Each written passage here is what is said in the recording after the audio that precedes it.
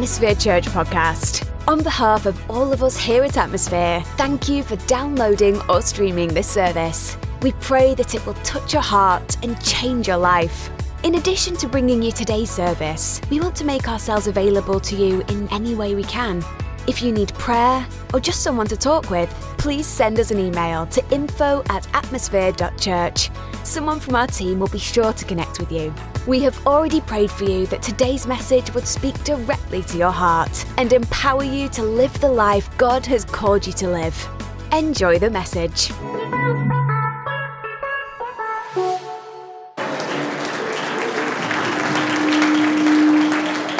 Now, wasn't that cool? So I know some of you weren't able to make that, but that was last Saturday that we did this big serve day. And if you're new to our church, we do these serve days twice a year because we believe that one of the biggest ways that we can love people is by serving them. And so we went out and we did some outrageous acts of love on our community. We did this big block party at the apartment complex that's right down the road here. And man, it was just blowing people away. They kept saying, "Why are you doing this?" We just kept saying, "We just want to love you." And it's just so powerful when you're able to do things like that with no strings attached, it's Jesus-style love. It changes people. And I'm convinced that lives are changed, people were healed, families were restored, just because we took 5 hours out of our busy schedules and we said, we're going to do nothing but love people and serve them right where they're at. So I'm so proud of you, church. I mean, we're a new church, but man, we are loving our community well, all right? So we are talking about love. This is, matter of fact, the last message that we're going to talk about love. Well, it's going to come up in our other messages, but a whole series looking at what love is, because as we've been talking, this word is way overused but underlived out. And I believe our culture has really distorted it to where when you start asking people what is love, you're going to get all kinds of flavors of answers. But I think the ones that are the funniest to listen to are the perspectives of little kids and how they view love. And I was reading an article this week, and they were interviewing some kids between the ages of 5 and 10 years old, and they asked them the question, how would you describe love? And I love some of their answers. It says, one little boy says, love is when you go out to eat and give somebody most of your French fries without making them give you any of theirs. That's love. Share those French fries. Here's another one. If you want to learn to love better, you should start with a friend who you don't like to play with. I like that. Love is when someone hurts you and you get so mad, but you don't yell at them because you know it would hurt their feelings. This is little kids. And this is my favorite. Love is when mommy sees daddy on the toilet and she doesn't think it's gross.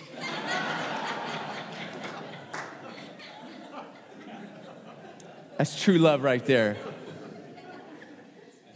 Here's another one. Love is when your puppy licks your face even after you left him home alone all day.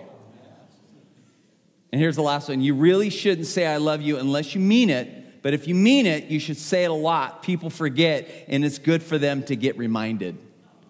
Now, I look at, these are little kids giving us answers, and I think in a way, they are probably describing love better than most of us would. And so we're taking some time to really unpack 1 Corinthians 13 because it really gives us a description of love in a way that we can get our arms around and we can start kind of seeing how we're doing when it comes to loving people in this way. And this is why Paul even writes about it in 1 Corinthians 13. So if you have your Bibles, you can get them open. We're going to be looking at this part of the chapter that we've been looking at. But let me pray this. Father, I thank you so much for what you have in store for us this morning.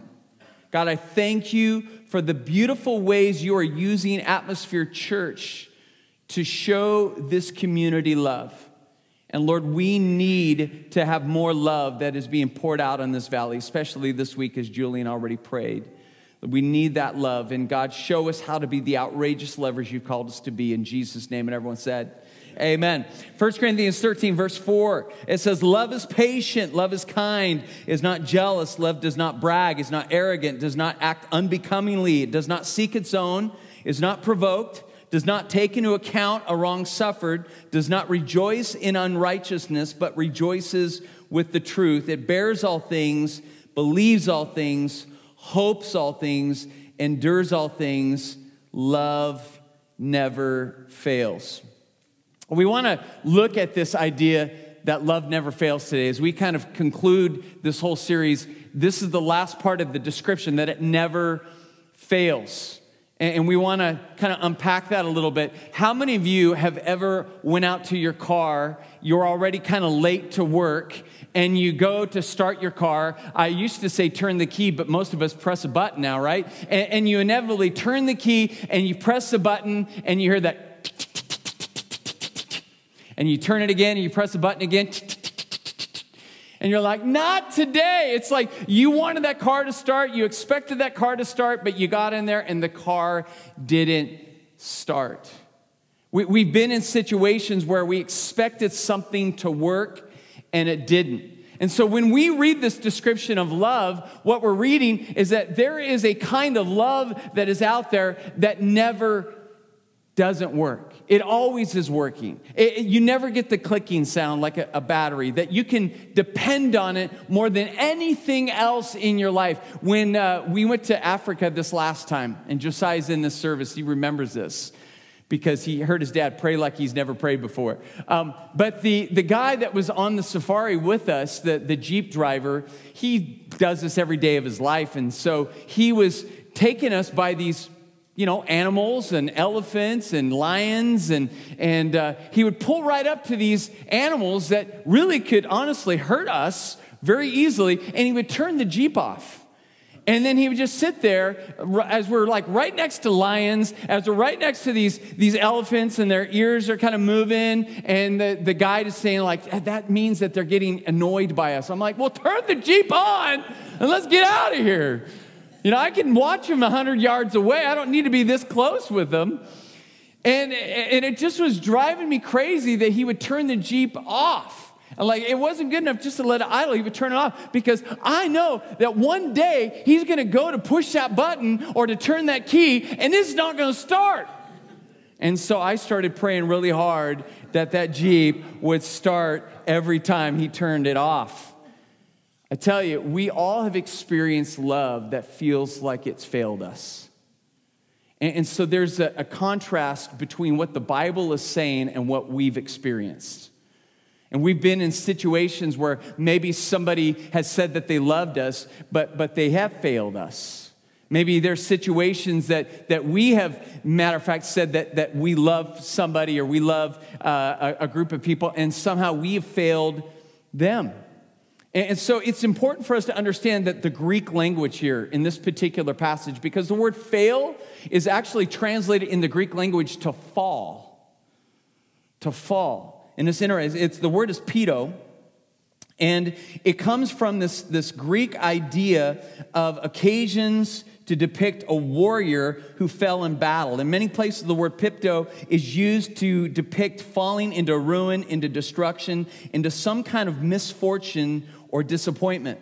The Phillips translation of verses 7 and 8, I believe, really kind of helps shed some more light on what Paul is trying to tell us about love. He says, love knows no limit to its endurance, no end to its trust, no fading of its hope. It can outlast anything. It is, in fact, the one thing that still stands when all else has fallen. See, real love holds up when everything else falls down. So the idea of I've fallen in love, if you've ever said that I've fallen in love, you're already kind of moving out of the scope of what real, genuine love is, because love never falls, period. And so if you're one of these people that you've fallen in love, I want to tell you that if you've fallen in love, it's possible to fall out of love. But you want to enter into a love that doesn't have anything to do with falling whatsoever. It is simply the truth that if you put yourself in a position to love somebody, inevitably that person is going to let you down. And what this kind of love is saying is it holds up even when somebody else lets you down. Now, you've also probably been in a situation where you've let somebody down that you've loved, and you know you've let them down. And so when we think about this love, this genuine, real, authentic God love that we're talking about that doesn't fail, we got to level up with our love. Because how do you hold up when others let you down? How do you continue to love somebody that has done something against your life that has made it very difficult for you to hold up because you're reminded of how they've let you down? And one of the most beautiful stories in the Gospels is a story having to do with Jesus and his BFF Peter. I'm convinced like Peter was Jesus' right-hand guy. I mean, he's the one getting out of the water. He's the one swinging swords if people are trying to get after Jesus. I mean, everyone likes a buddy like that. He is Jesus' battle buddy. And matter of fact, in John chapter 13, I want to read to you this passage. And we've been studying this. This has something to do with the whole idea of this love, because Jesus says the reason it's so important to understand what this love is, because as we start living this love out, people are going to connect the dots on their own that we belong to Jesus by how outrageously we love other people. And so in the same passage where Jesus is talking about this truth, in John 13, verses 34 through 38, Jesus says, "A new commandment I give to you, that you love one another, even as I have loved you, that you also love one another. By this, all men will know that you are my disciples, or you're my followers, if you have love for one another." Simon Peter said to him, "Lord, where are you going?" Because Jesus was mentioning that he was going to be going somewhere and they couldn't go with him. And Jesus answered, "Where I go, you cannot follow me now, but you will follow later." And Peter said to him, "Lord, why can I not follow you right now? I will lay down my life for you." And Jesus answered, "Will you lay down your life for me? Truly, truly, I say to you, a rooster will not crow until you deny me 3 times. So you could see this like pride in Peter going, "Jesus, I am your bro. Like, I am with you. If people try to attack you, I'm going to be the one that jumps up, and I've got your back." And Jesus said, "Really? This is really how you're going to respond? Well, here's what you need to understand, Peter. I've seen something that you haven't even seen yet, and that you're going to turn your back on me, not once, not twice, but 3 times. And it's going to happen before the rooster even crows, before the sun even rises. You're going to deny me." Now let's fast forward a couple chapters. We're going to go to chapter 18. Because here is the scene. Jesus had been arrested. He was being kind of groomed to be put on trial before the religious elite. And in this moment of Jesus' arrest, the disciples kind of, scattered. But Peter wanted to kind of stay with Jesus, but he was nervous because, they arrested Jesus, but they didn't arrest his disciples. And so they were a little bit scared and nervous that maybe they were going to be hunted down next. And so Peter was keeping his distance. And as Jesus was in this process of being arraigned, Peter is standing by a fire and he's warming himself and he's trying to kind of stay close enough with Jesus so he knows what's going on. And in chapter 18, as he's standing by the fire, he had already denied Jesus one other time. And he says, "Now Simon Peter was standing and warming himself by this fire. And so they said to him, 'You are not also one of his disciples, are you?' And he denied it and said, 'I'm not.' And one of the slaves of the high priest, being a relative of the one whose ear Peter cut off, said, 'Did I not see you in the garden with him?' And Peter then denied it again, and immediately a rooster crowed." Now, it's interesting that as John is writing this, that he points out that Peter recognizes that rooster crowing was the sign, like, oh, Jesus saw this happening before I even did it. Peter had let Jesus down. And I don't know if you've been in that other place. Maybe you can think of a time when somebody let you down, but have you ever been in a place where you know that you let somebody else down that was counting on you, that was just trusting you, and you just let them down? There's that shame that kind of moves in and it paralyzes you. I'm imagining that in this space right here, that Peter is just walking in a level of shame that none of us can imagine. And so I want to fast forward to chapter 21 because this is kind of where the story kind of climaxes. And And we see Jesus display this love that Paul talks about that holds up when others let you down. In John chapter 21, verses 15 through 17. So they're fishing, and Peter had went back to his occupation. Jesus had already been crucified. They'd already seen him resurrected. And then he went back to his occupation. It was like he just went back to work. Like he had never really done this Jesus thing. He just kind of back to his old life and his old ways. And they were fishing all night, and they couldn't catch anything. And as they were kind of getting ready to bring it in, there was a voice on the shore that says, "Hey, guys, you catch anything?" "No, of course, And they're irritated and annoyed by this person on the shore. And the person says, "Why don't you throw your nets on the other side of the boat?" He tells this to professional fishermen, this guy from the shore. And they're like, "Who is this guy? Who does he think he is?" And so they said, "What do we have to lose?" And they throw their net on the other side of the boat. And all of a sudden, all these fish come into the net. And it was that moment that one of the disciples, John, he says, "It's the Lord." Because this had happened with Jesus before. And it's like they connected the dots, and the light bulb moment came. And then Peter realizes, man, gosh, this is my opportunity. I can make things right possibly. And it says that he jumped in the water even though they were just a little ways off of shore. So he was Peter's that guy that just does stuff and thinks about it later. Do you know somebody like Peter? And there's like, he jumped in the water, and he's like, "I'm just going to get there before y'all." And while he was still swimming in, they're getting out of their boat going, "What's his deal?" And Peter gets out, he's soaking wet, and here's the Lord by the fire with the fish that they had just caught, and he starts making them breakfast. And as they're warming themselves, as they are finishing up their breakfast, Jesus has this conversation with Peter. And it's the most beautiful conversation, I believe, that is recorded in Scripture. John chapter 21, verse 15 says, "So when they had finished breakfast, Jesus said to Simon Peter, 'Simon, son of John, do you love me more than these?' And he said to him, 'Yes, Lord, you know that I love you.' And he said to him, 'Tend my lambs.' He said to him again a second time, 'Simon, son of John, do you love me?' And he said to him, 'Yes, Lord, you know that I love you.' And he said to him, 'Shepherd my sheep.'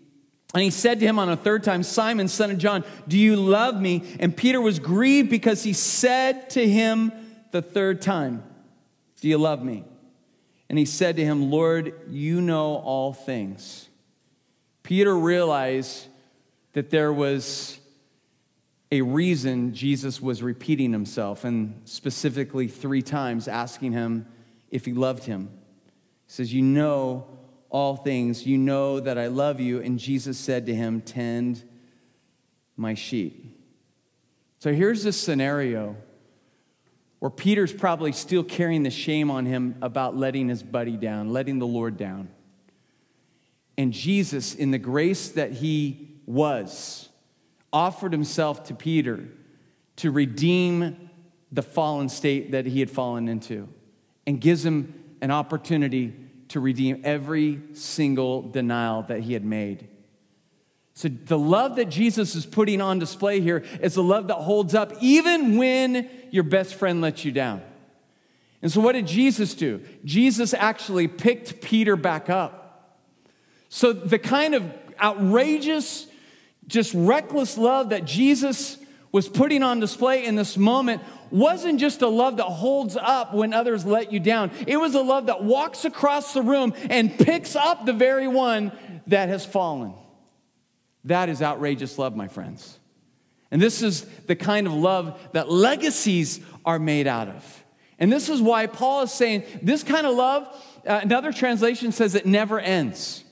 There's an eternal value with this kind of real, authentic God love when it starts being put on display. Why? Because the essence of God's presence is love. I told you guys at the very beginning of the series that I've known 3 people personally that have had near-death experiences, that have died, clinically died, flatlined, and come back to life.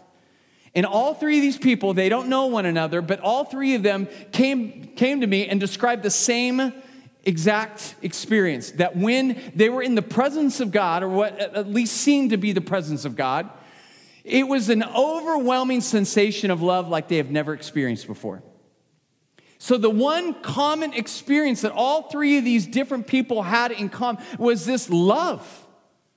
And so the one thing that we can display with our lives that has an eternal significance to it is how we love people. Because that is the essence of God's presence. And so when that love is flowing through us, we are just bringing heaven down on earth. This is why it is so imperative that we get this down. Here's Jesus with the fire, almost like he's like reenacting this whole scene. The night that the night that Peter denied Jesus. The fire's there. Jesus is cooking the breakfast. And I'm imagining maybe the smell of the smoke. Did you guys smell smoke in the air this week? Yeah. Is everyone holding up okay, by the way? I know it's been a crazy week, but there were these triggers, I'm sure, that are in this moment that Peter's just being reminded. Not only does he have Jesus who he understands he's let down, but the smell of the smoke, the fire, all of these things that just bear such a resemblance to that moment where he let Jesus down. And here's Jesus saying, you know what, Peter, I love you, and I still want to use you. Because this love that I have, this love that I'm sharing with you, and this is the love that I'm commanding you to go and love other people with, is a never-ending love. It's a love that never stops. It's a love that never falls. Even when your BFF falls, it keeps holding on. It keeps holding up. A love that holds on and helps other people get back up when they've fallen. I was thinking about this idea of building a legacy of love, a love that never ends, because the one thing that will outlive your life is how you love other people. So once you're dead and gone and you're off this planet, the one essence of your life that will outlive you is how well you loved people. And so that's what legacy is all about. It's that aftermath of your life once you were gone from this earth. And the one part of your life that will outlive you is the part of your life where you love people really, really well, with the love that we're talking about today. So I'm going to give you 3 action steps about building a legacy of love for your life, a love that never fails, a love that never ends, and how you get there, how you start building this kind of a legacy for your own life. And here, if you want to write these down, the first one is raise your roof. Not raise the roof. Ooh, that's a different sermon. Raise your roof. Raise your ceiling of your capacity that is able to love people. Because here's what I know about you, because it's true about me. We have a limitation on how we love people. And we tend to love people by default on how they love us. That's our default setting. Remember, we talked about that. We're on the selfie mode. Our default setting is selfie mode. And last week, we learned how to turn off selfie mode. But this is kind of one of those things that we need to level up. We need to increase the capacity of how we love people. And the only way we can do this is a supernatural impartation of God moving in us. That God is the only way that you are going to level up in your ability to hold people up that let you down. There's a beautiful prayer in the book of Ephesians where Paul mentions this idea, and he's praying for them. And I looked at this, and it just resonated with me. And I hope that some of you that may be struggling with loving difficult people that let you down, I hope this speaks into your soul this morning. Because you leveling up could just be a simple prayer away for God giving you the power that you don't have within yourself to help hold people up that have let you down. Here's the prayer. I pray that you, being rooted and established in love, love is your foundation, may have power together with all the Lord's holy people to grasp how wide and how long and how high and deep is the love of Christ.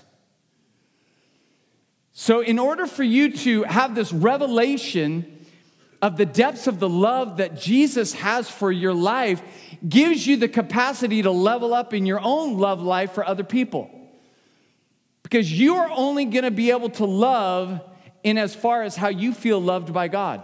And so the more revelation you have of how deep and how wide the love of God is for you, the easier or more powerful it is going to be for you to love other people that are difficult to love. You got to pray it. And sometimes we just get stuck. We get into relationships in our life. I mean, sometimes if you're married, sometimes it's your spouse, where you just I just hate their face right now. I just don't want to look at them. You love them, but you just kind of get stuck. Anyone married can relate to this. It's just like, I love them, but I hate them at the same time. I just want to be around them right now. And you get into this place where you just are stuck, and you're remembering the love that God has challenged you and said, I want you to love people well. I want you to power up and hold people up when they let you down and say, but she let me down and he let me down, and I just want to pout, and I don't want to love them back right now because they're not being very lovable towards me. And this is when you have to kick on the prayer life and say, God, help me. I'll tell you right now, the most powerful prayer you can pray over a situation where you feel stuck, where you feel like you've reached your capacity of loving people, is a simple prayer, and it goes like this: God, help me. Help me. I'm stuck. I've reached my capacity. God, raise my capacity to love people beyond myself, a supernatural love that I don't have in myself right now to love that person with. It's raising your roof in order to establish this kind of love. And here's the second one, is restart your heart. Restart your heart. There's another pastor, Jensen Franklin, and he wrote a book called Love Like You've Never Been Hurt. And that title alone resonates with me. And as I dove into his book and kind of learned a little bit more about his life, the truth is we've all been hurt by another human being in this room. That's the truth. Unfortunately, sometimes it comes from our moms and dads when we were little. Other times it comes from our spouses. It may come from extended family members. Sometimes it's our neighbor. But we've been hurt by people. That's what we all have in common. And this kind of love is a love that says, I've got to move towards that person. I've got to walk across the room towards that person as if I've never been hurt before. This is what it's talking about. That in a way, because you've been introduced to Christ, that you've been reconciled with God, Paul says we've been called to be ministers of reconciliation. Turn to your neighbor and say, you're a minister. Just tell them, say, you're a minister. Yeah? We're all called to be ministers of reconciliation. Check this out, 2 Corinthians chapter 5. It says, all this is from God who reconciled us to himself through Christ and gave us the ministry of reconciliation, that God was reconciling the world to himself in Christ, not counting people's sins against them. And he has committed to us the message or the ministry of reconciliation. To be reconciled means to be brought back into relationship. And when we start talking about restarting your heart, and we start talking about love like you've never been hurt, see, that hurt a lot of times keeps you from reconciling with somebody. And what I've discovered is in a hurt relationship, there's two sides of it. Somebody was wrong and needs to repent, and somebody was wronged and needs to forgive. That's what I've learned. So if you want to have full reconciliation relationship, you have to have both repentance and forgiveness. You have to have both of those to bring reconciliation. And so when we're talking about entering into this kind of love that holds up when others let you down, or actually walks across the room and picks somebody up that has fallen, you've got to look at this and say, I've got to be a minister right now, reconciliation. I have a wounded relationship in my life. And so, God, what side of the fence am I on? Am I on the side that I've wronged somebody, that I need to repent? Or am I on the side of I've been wronged and I need to forgive? Because what you've been drawn into in a relationship with Christ is because you've been reconciled back to God. Now God has called you to be reconciled with other relationships in your life. And Paul says, as far as it's up to you, be at peace or be reconciled with all men. It's not always possible, but you have to do your part. So if you're the part that has wronged somebody else, then your ministry in that reconciliation is, I have got to own up to my faults and I have to repent. And that means I have to move away in another direction from the way that I've been behaving towards that person. And sometimes that repentance is, I'm sorry. I apologize. Some words that are really hard to say sometimes, especially when you know that maybe inside that they've done something against you too, but you, as you look at the situation, you could see where maybe you're guilty of wronging them, even in the place of feeling hurt by something that they did previously to you. But it's owning the apology. The sitcom that I grew up with was Happy Days. How many remember Happy Days? The Fonz? Remember him? Well, see, in Happy Days, the Fonz had a problem apologizing. And when I was growing up, that always stuck out to me. Why is it tough for the Fonz to apologize? Because he had this ego. He had this kind of this look about him, and he couldn't get himself to kind of lower himself down. But let me tell you, to help lift somebody back up, you have to lower yourself down. That's the ministry of reconciliation, apologizing, meeting the person in the hurt and saying, I've wronged you and I'm so sorry. I found out that a person in my life that has been in my life for quite a few years, unbeknownst to me, felt hurt by something that I did. And I found this out through another person, and it really bothered me that this person felt hurt by something I did that was innocent. I wasn't intentionally doing anything to hurt them, but my action indirectly hurt them, and they started voicing it to other people, and it got back to me. And so I went to that person, and I said, look, bro, I am sorry. I am sorry that you feel hurt by this thing that I did, and man, I want to make it right with you. Help me to know how I can make this right with you so that you're not staying in this hurt place. It was my attempt to walk across the room, and a brother that had fallen because of something that I indirectly did to him is my attempt to help pick him back up. Even though I look at my heart going, I wasn't wrong by what I did. There was nothing inside. I look at myself in the mirror. I did nothing wrong. But yet, my brother is hurting by this. So I've got to do the right thing. I've got to apologize. I've got to make the step. But others of you on the other side of the fence, you've been wronged. And your ministry in the reconciliation is forgiveness. I'm not here to just preach and just forgive, because sometimes the wounds are so deep. It would feel so callous for me just to say, just forgive them and move on.com. You're like, you have no idea how many years of hurt I've had to endure from this person. This is very painful, Pastor. I'm not saying it's easy, but I'm saying that you do whatever it needs to be done in order for you to forgive that person. If you need counseling, if you need prayer, if you need a breakthrough to forgive that person, then you do everything within your abilities to let God move you to a place of forgiveness for that person.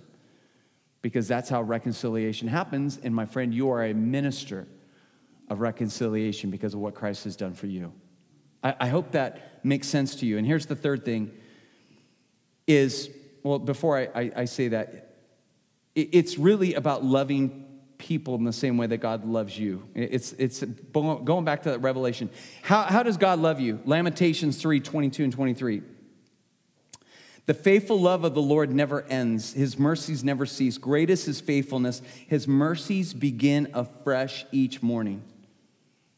So imagine you love people in the same way that you are loved by God. That every morning when you wake up, whatever chalkboard was full of all the wrongs that you've done against God, in the middle of the night, God has taken his big heavenly eraser and he's erased all of those things that you've done so that when you wake up tomorrow morning, you've got a fresh start.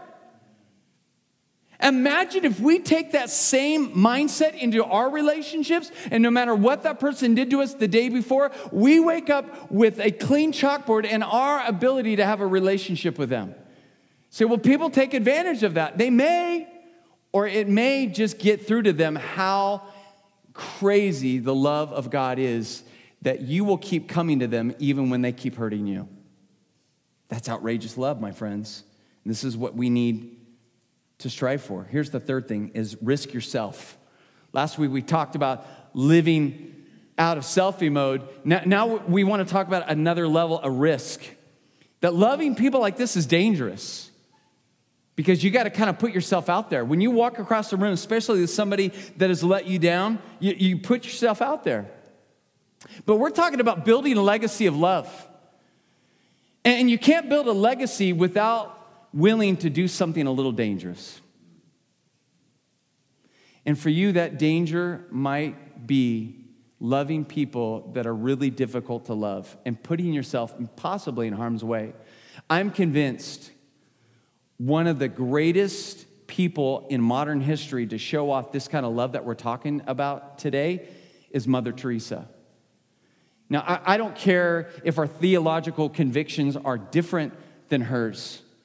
I am convinced that within modern history, there's nobody that has put this on display more than Mother Teresa. And some of you don't even know who she was and what she did for our world, but she made our world a better place because she loved people that were the forgotten, that were the untouchable, that were the unlovable, and she went to them and she loved them with the love of Christ. Go and watch this video.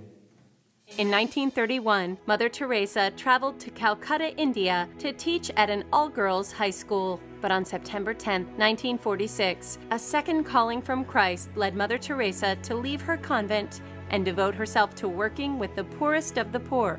With Vatican permission, in 1950, Mother Teresa created the Missionaries of Charity. Mother Teresa is one of the great humanitarians of the 20th century because of her ability to love those who were the most vulnerable in society. The work she did in India really challenged entrenched notions of caste and gender roles, and she worked very closely with lepers and other people who were disenfranchised, marginalized, dispossessed.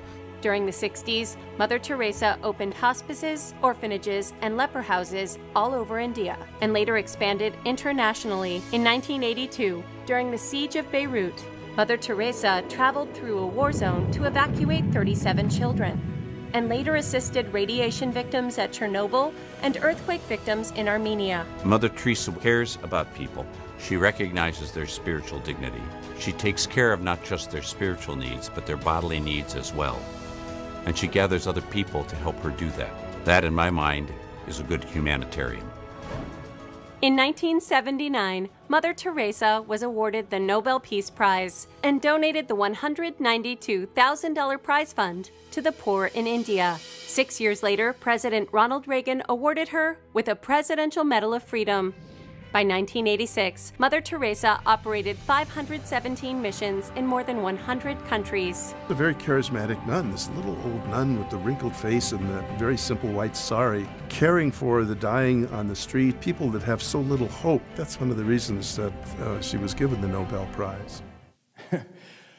And you think, but she's Mother Teresa. Well, before she was Mother Teresa, she was a woman that just loved God and that wanted to put that love on display in a practical way. And I mean, if you could Google her name later, I mean, there's all kinds of quotes, but one of the greatest quotes that are out there is this quote that I have on the screens. It says, "Not all of us can do great things, but we can do small things with great love." I mean, that's in essence who Mother Teresa was. But I believe that calling of that outrageous love that she put on display, it's not without its own danger. I mean, she would hug leprous people of a very, contagious disease, and she would love them, she would hold them, she would hug them. She put herself in harm's way in a way that probably we haven't seen in thousands of years. But yet, we're being called to live this way. Matter of fact, I will go as far as to say God created us to live this way. And so as we take an inventory of our own life, we have to ask ourselves a question. How am I really risking myself and how I'm loving people? How am I putting myself in harm's way in loving other people? I'm going to talk just briefly about this Africa trip that we have planned, this mission trip that we're going to do this summer, the beginning of the summer. We leave on Memorial Day. And not all of you are going to be able to do this with us, but we are partnering with our Vegas campus, and we're going over there for 2 weeks, and we're going to love some very vulnerable children and even orphan children at a school that we've been sponsoring for the last 10 years. And we're helping these kids, not giving them a handout, but we're giving them a hand up. Our churches have been sponsoring their education and their discipleship for the last 10 years. And now we've been sponsoring them long enough where we've seen these kids that have come, that have been orphaned, go through all of their education. And one child in particular that was there that we've raised up, he's went back, got his education, got his teaching credential, and is now teaching at the very school that blessed him and gave him the ability to have an education. Just phenomenal. And he loves Jesus with all of his heart. So it's not just us educating, but we're discipling them. And so we want to go over there for 2 weeks. We're going to do an evangelistic outreach with the communities around the area. And we're also going to be taking care of the kids and doing some an amazing couple things with the kids while we're over there for the 2 weeks. And so some of you, maybe that is a way to jumpstart this kind of love. You know, you got to get some shots to go over there. There's diseases over there that they deal with that we don't really deal with over here. And so you're putting yourself out there a little bit by even going over to another country. But I'm telling you, you will come back with a whole new capacity to love that you didn't even know you could love. But it requires risk. And that's what I get excited about, like taking people on mission trips like this. And it doesn't just have to be Africa. I mean, we got Mexico. I'm sure as we get going as a church community, we're going to have all kinds of opportunities to put ourselves out there and to risk ourselves for the sake of loving people that need to be loved. But here's how I want to land today, and I'll have the worship team come up, is as you're thinking about this idea of your love and building that legacy of love that even after you're gone, even after you're buried, that this legacy about your life will still be lingering after you're gone. You know, my mom has been gone now for 6 years. She died in 2013. I have a picture of her. And that's my mom in the right. And I wish you guys could meet her. But you will in heaven. Let me tell you about my mom. She really was moved by my own relationship with God when I started fully surrendering my life to Christ, and she started coming to church with me. And she loved it so much, she wanted to get involved and start serving in the church. And so she put herself in the nursery program, and she started loving babies. Well, a couple months into just being a part of the nursery, she was, taking all of the linens home and washing them. She was calling moms during the week, asking how she could help. One lady in particular in our church didn't know how to be a mom. My mom dropped everything and went over to this lady's house, showed her everything about being a mom, did her dishes, and stayed with her and just helped her learn how to be a mom. My mom built a legacy of loving people really, really well. And every once in a while, I get on Facebook and I say, boy, I miss my mom. I'll inevitably get like 10 messages from people saying, your mom touched me in a way, Jim, that you'll never know. She loved me and my kids so well. Now the babies that she took care of back then, they're in their 30s. And they remember Miss Donna as somebody that loved them very, very, very well. She built a legacy of love that is still moving through the atmosphere of this world 6 years after she's not even on this planet anymore. And I'm convinced she's taking care of the nursery in heaven, that God put her in charge of it, because she does a really good job. But I want to inspire you this morning. I know there's people that have let you down, and I know that you let other people down. But let's raise our roofs. Let's restart our hearts. Let's risk ourselves and move into a new realm that we have a legacy of love moving through us that puts this love on display better than just words in the Bible. That we become the living epistles of God by how we love people really, really well. Thank you for tuning in today to another great message from Atmosphere Church. If this message has spoken to your heart, would you take a moment and share it with your friends? You can connect with us on Spotify, iTunes Podcast, Facebook, Twitter, and Instagram. Simply do a search for Atmosphere Church through these various platforms and then click the follow or subscribe buttons. It's another great way for us to be able to stay connected with you. If you live in the Southern California area, we would love to invite you to be part of our family. For more information about our church, go to our official webpage at www.atmosphere.church. Finally, if this service and our other resources bless you, would you consider giving back to Atmosphere Church to support not just these things, but to also support the creation of even more resources for you and really for others who are also desiring to grow in their faith? To make a donation, simply go to our website and click on the tab that says Give. Your gift of any amount is greatly appreciated. Until next time, we pray you will keep the faith, spread the hope, and live the love.